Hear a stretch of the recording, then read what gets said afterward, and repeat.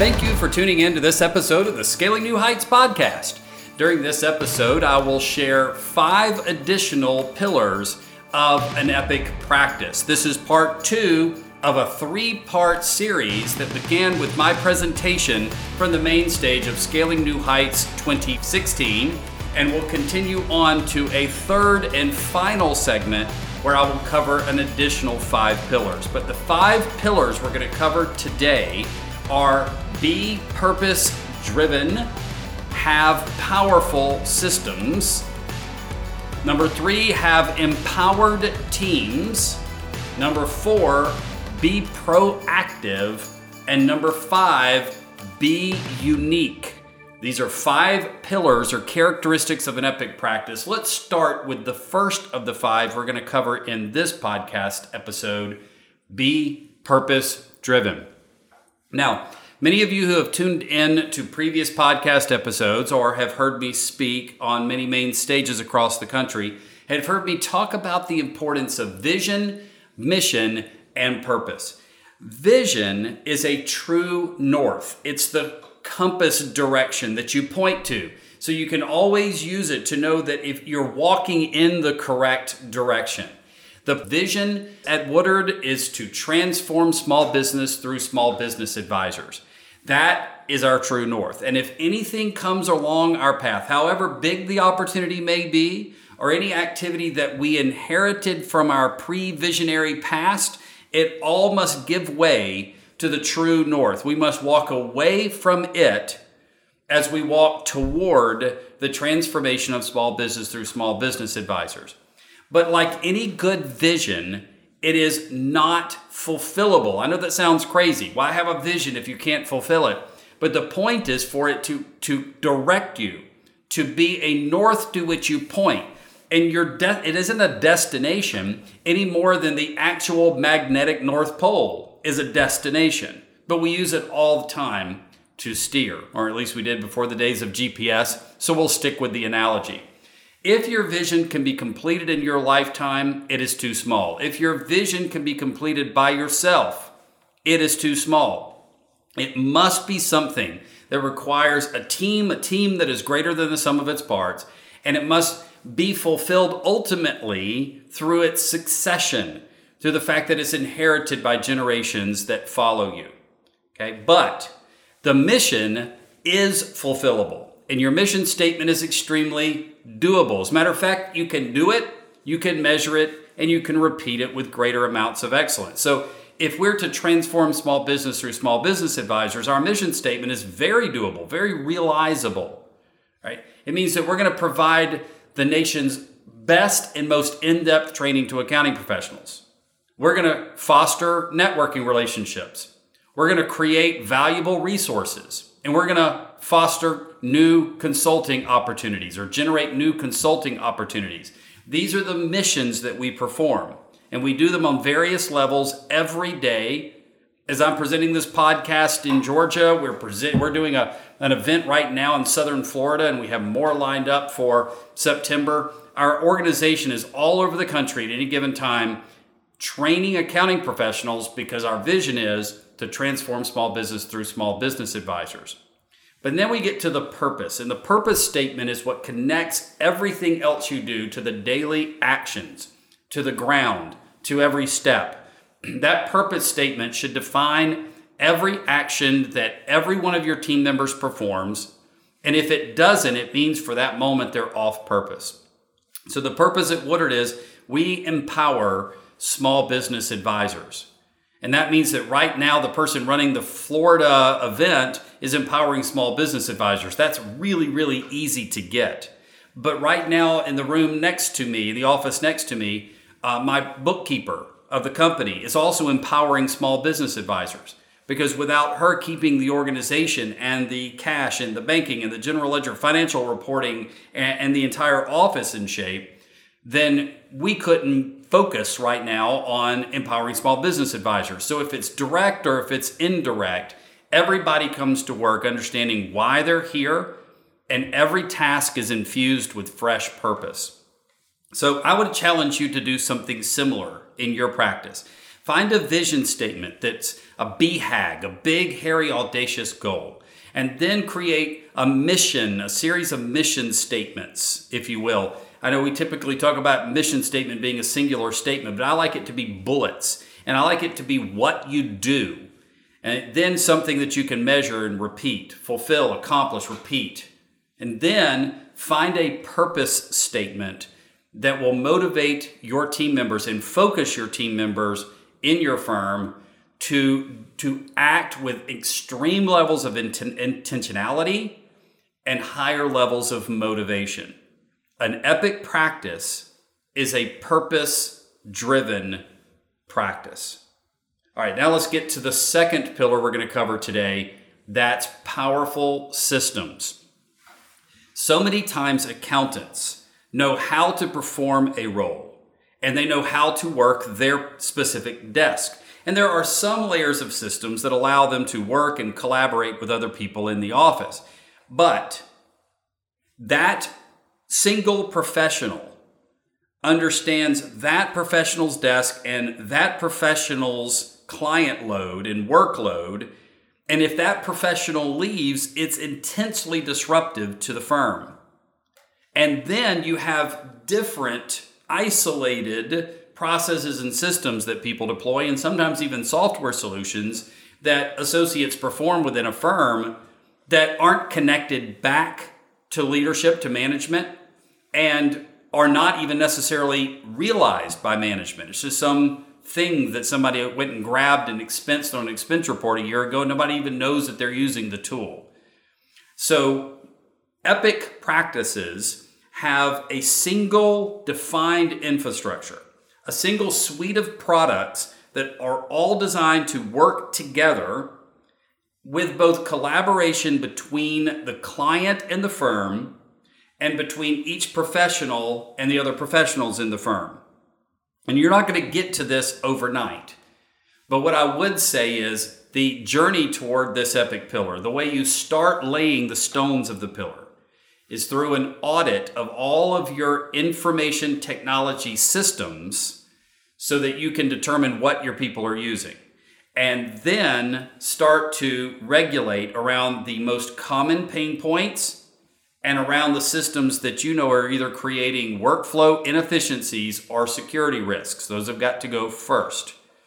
Now, when you get all of your information technology in place and the team is using the same system and doing so in collaborative ways, it's time to dial the client into the system so that your document management system is used by the client through some sort of a shared medium, a portal or a mapped drive of some kind, so that you're using cloud technologies to collaborate with clients on an ongoing basis with their accounting systems, whether that's a hosted desktop solution or a native cloud solution.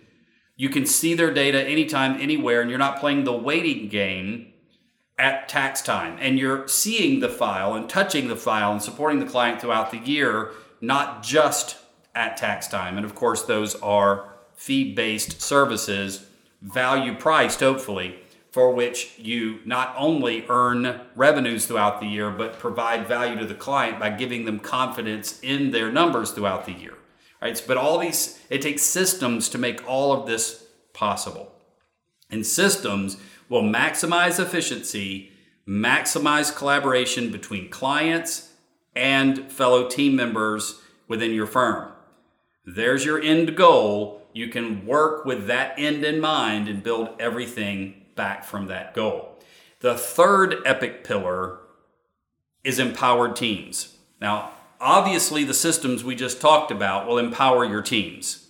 But here I'm talking about more of a cultural level empowerment, where you do have teams, you don't have staff.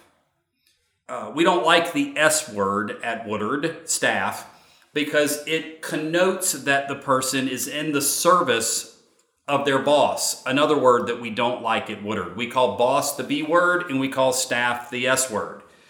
All right, just break down the implications of those words. If I am staff, like the butler or the maid in a mansion, I am in service to a person who is wealthier than I am, or more powerful than I am, or who has ownership in the entity that I am employed by that is different from my own.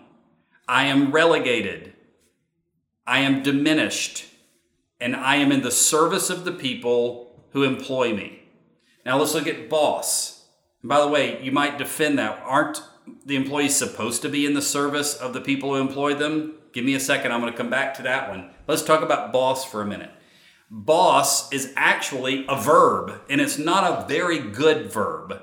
All right. It's the barking of the orders. It's the assignment of the tasks. It's people running off to do tasks with no context, no sense of empowerment, no authority to act, no opportunity to be truly innovative, to affect change. They are simply machines that go off and do a thing, come back and report on how well they did that thing, hoping that the boss is going to appreciate the fact that they went off and did this well, or maybe not notice that they did it too imperfectly. And then their next order will be barked at them. Well, not only does that create a very disempowering culture and it stifles innovation, it is also not scalable. Because as long as a boss is having to bark out the orders, let's call that delegating tasks, it is impossible for the boss to scale the organization behind what they can keep in their project management system, what they can keep in their brain, and the number of direct people they supervise, another S word that we don't like.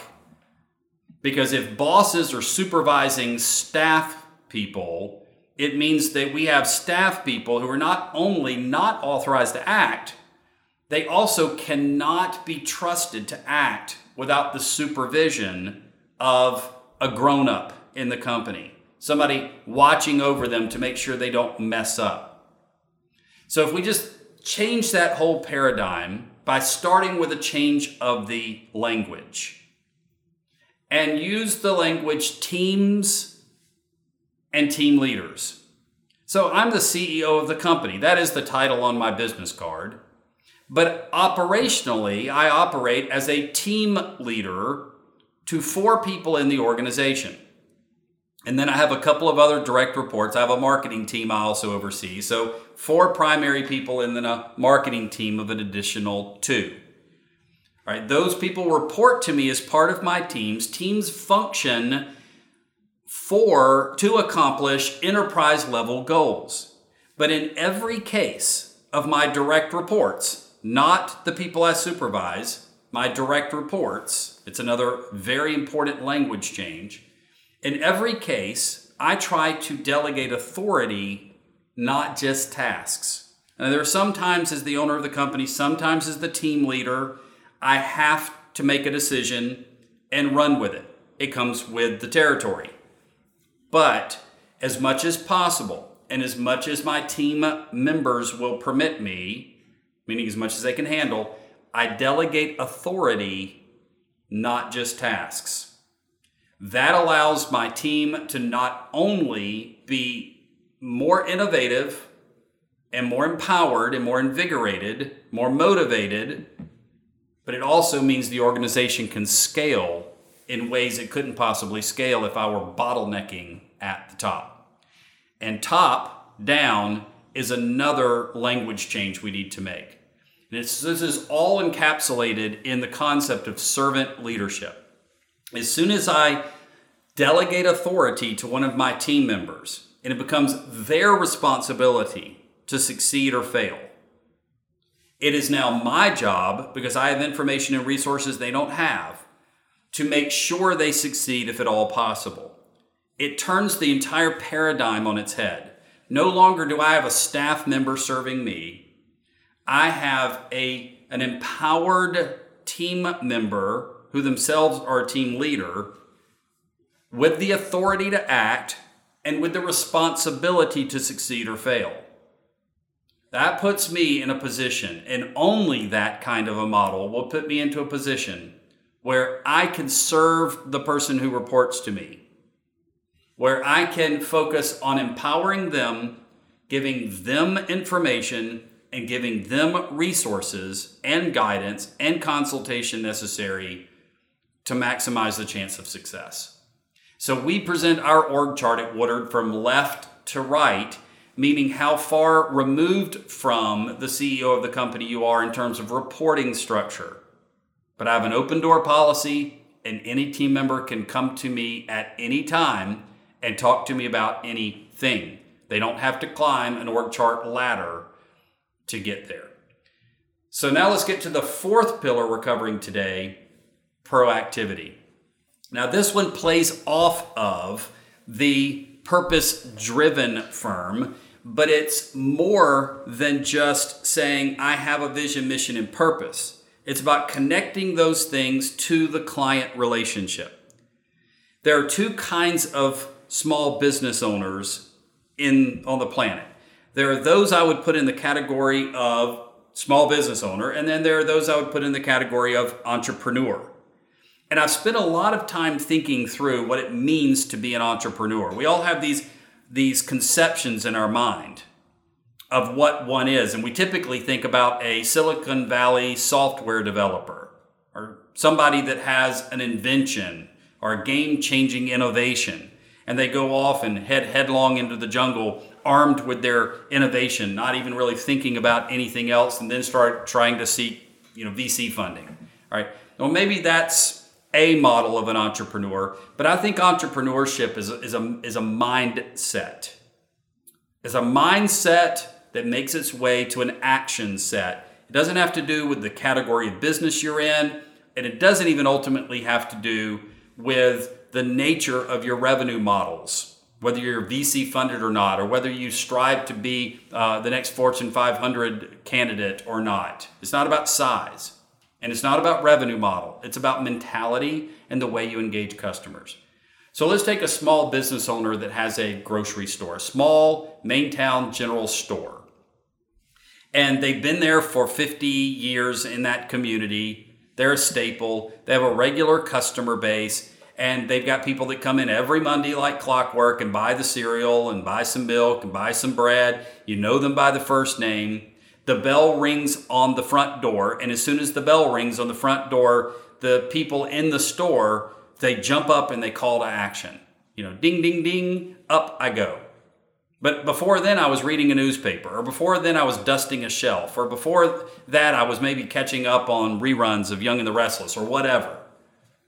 But I only respond to a customer when a customer initiates a contact, meaning ding, ding, ding at the door. Now take the entrepreneur version of that. Same grocery store, same small town America, still in business for the same 50 years, still have the same people coming in on Monday morning to buy the cereal, the bread, and the milk. But the entrepreneur is engaging with the community proactively. They have a stand at the county fair. They write articles for the regional magazine on best dietary practices or maybe a new recipes column. They're standing out in front of their store cooking up the latest recipes based on some new spices that they just had delivered from a distributor to get market results on whether the spices taste good and whether they should regularly stock them. They're engaged with their chamber of commerce. They are building an online community around the intellectual capital they're exchanging on diet, on grocery habits and trending patterns and pricing patterns, and why in genetic mutation of seeds or whatever it is that has to do with their category. They're learning it and they're disseminating that knowledge. Same store and same business model, but a completely different mindset and a completely different level of engagement with customers. For the accountant, we have to decide, do we engage our clients when the client rings our bell? And we don't have them walk in with a ding, ding, ding. We get it a different way. We get it in the inbox, or we get it in the voicemail for a few of our clients, and maybe for about 1% still a fax. But we get the IRS tax notice, or we get a notice from the Department of Labor. Or maybe it's not even the client directly ringing our bell at our front door. Maybe it's just the regular cyclical tax schedules of all the different reporting agencies where we have to meet compliance. Maybe it's the bank that rings the bell. But it's always a world of reactivity. of response. But the accountant who is entrepreneurial is engaging with their clients throughout the year, having breakfast with the business owner at least once a month, going over financial projections as well as analytics of the past, coaching the business and how to have a better month going forward, a better quarter, and a better rest of the year. All right, of course, to do that, you have to have accurate and real-time financials. So the most proactive accounting firms are just taking that bull by the horns and bringing it back into the firm, doing it through empowered by cloud technologies. It's now a viable economic model to do that. All right, they are engaging with the community by sharing intellectual capital. They're engaged online, building online communities that branch beyond their local market. The entrepreneurial accountant is characterized by two key qualities. They are innovative, meaning they deploy the latest technologies on behalf of their clients and within the client's organization to the client's benefit. They are innovative and they are proactive. All right. That means the proactive accountant, the entrepreneurial accountant, is an epic practice builder. And the last one I'm going to share with you today is be unique. If your knowledge is shared by more than 5% of accountants within your nation, within your country, and about 5% of our podcast listeners are outside the U.S., so whatever country you live in, if your knowledge is shared by more than 5% of your peers, you cannot call it unique and you cannot call it specialized. And as a result, you cannot value price it. Now we're going to talk about value pricing as one of the last 5 pillars of an epic practice in section 3 of this series. But for right now, I just want you to know you cannot value price anything that is not specific knowledge. And specific knowledge is shared by no more than 5% of your peers. That means bookkeeping, tax, audit, all of the traditional accounting work that has become globally available is also, by its very nature now, commoditized.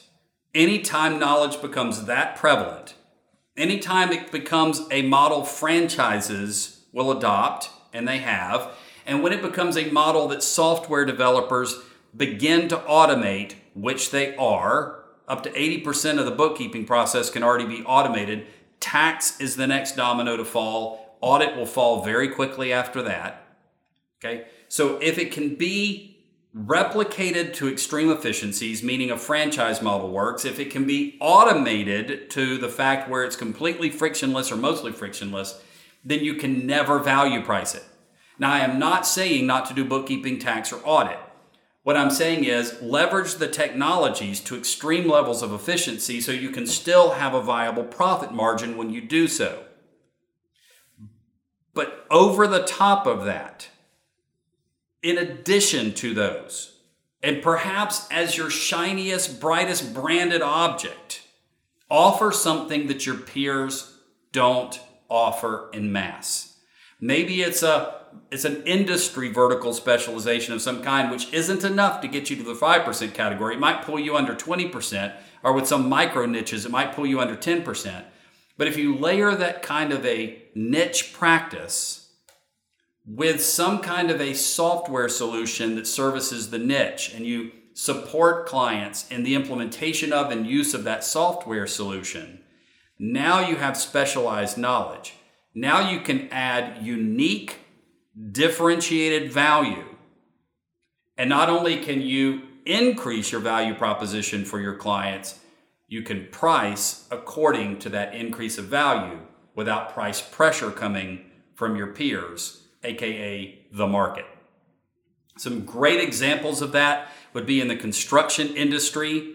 You embrace not just a construction industry niche or even a micro niche of the short-term contractors, basement remodels, deck rebuilds, bathroom add-ons or something like that. That's a booming business right now because people are adding on to their homes rather than building new ones, right, and have been for the last 5 years. But you also embrace a product like Knowify. That's Knowify, Knowify. And there are less than 5% of your peers who've mastered that product. You can allow your short-term contractors to have mobile automation in the field, global tracking of where their people are working, anywhere where they have a smart device, and a command center back at their office where they can monitor who's on what job sites, who's gone to lunch, where they can redeploy their people in the field, and the completion levels, the status of completion of their jobs, as well as get extremely powerful job cost reports for QuickBooks Online. And QuickBooks Online desperately needs somebody to help them from the outside, one of their developers, to bring those reports into that platform. And that's just one example. You could pick nonprofit, you could pick legal. There's a great new legal solution called Firm Manager by LexisNexis that will do much the same as with Knowify, only in that category. And you would have knowledge not shared by more than 5% of your peers. So the mixture of niche and the mixture of innovation technology will create for you a differentiated and unique offering that increases value for your clients, allows you to value price, more on that on the next podcast episode, and transfers you into the realm of the epic. So just a quick summary. The epic pillars we talked about today are: be purpose-driven, have powerful infrastructure systems and processes, empower your teams, be proactive, and be unique and differentiated. I'm going to cover 5 additional pillars of the epic practice in part 3 of this podcast series coming up in just a few weeks.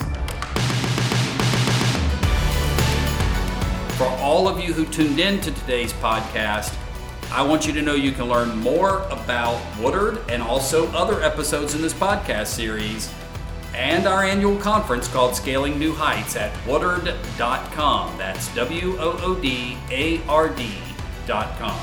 As always, we encourage you to stay tuned, stay connected, never stop learning, and scale new heights.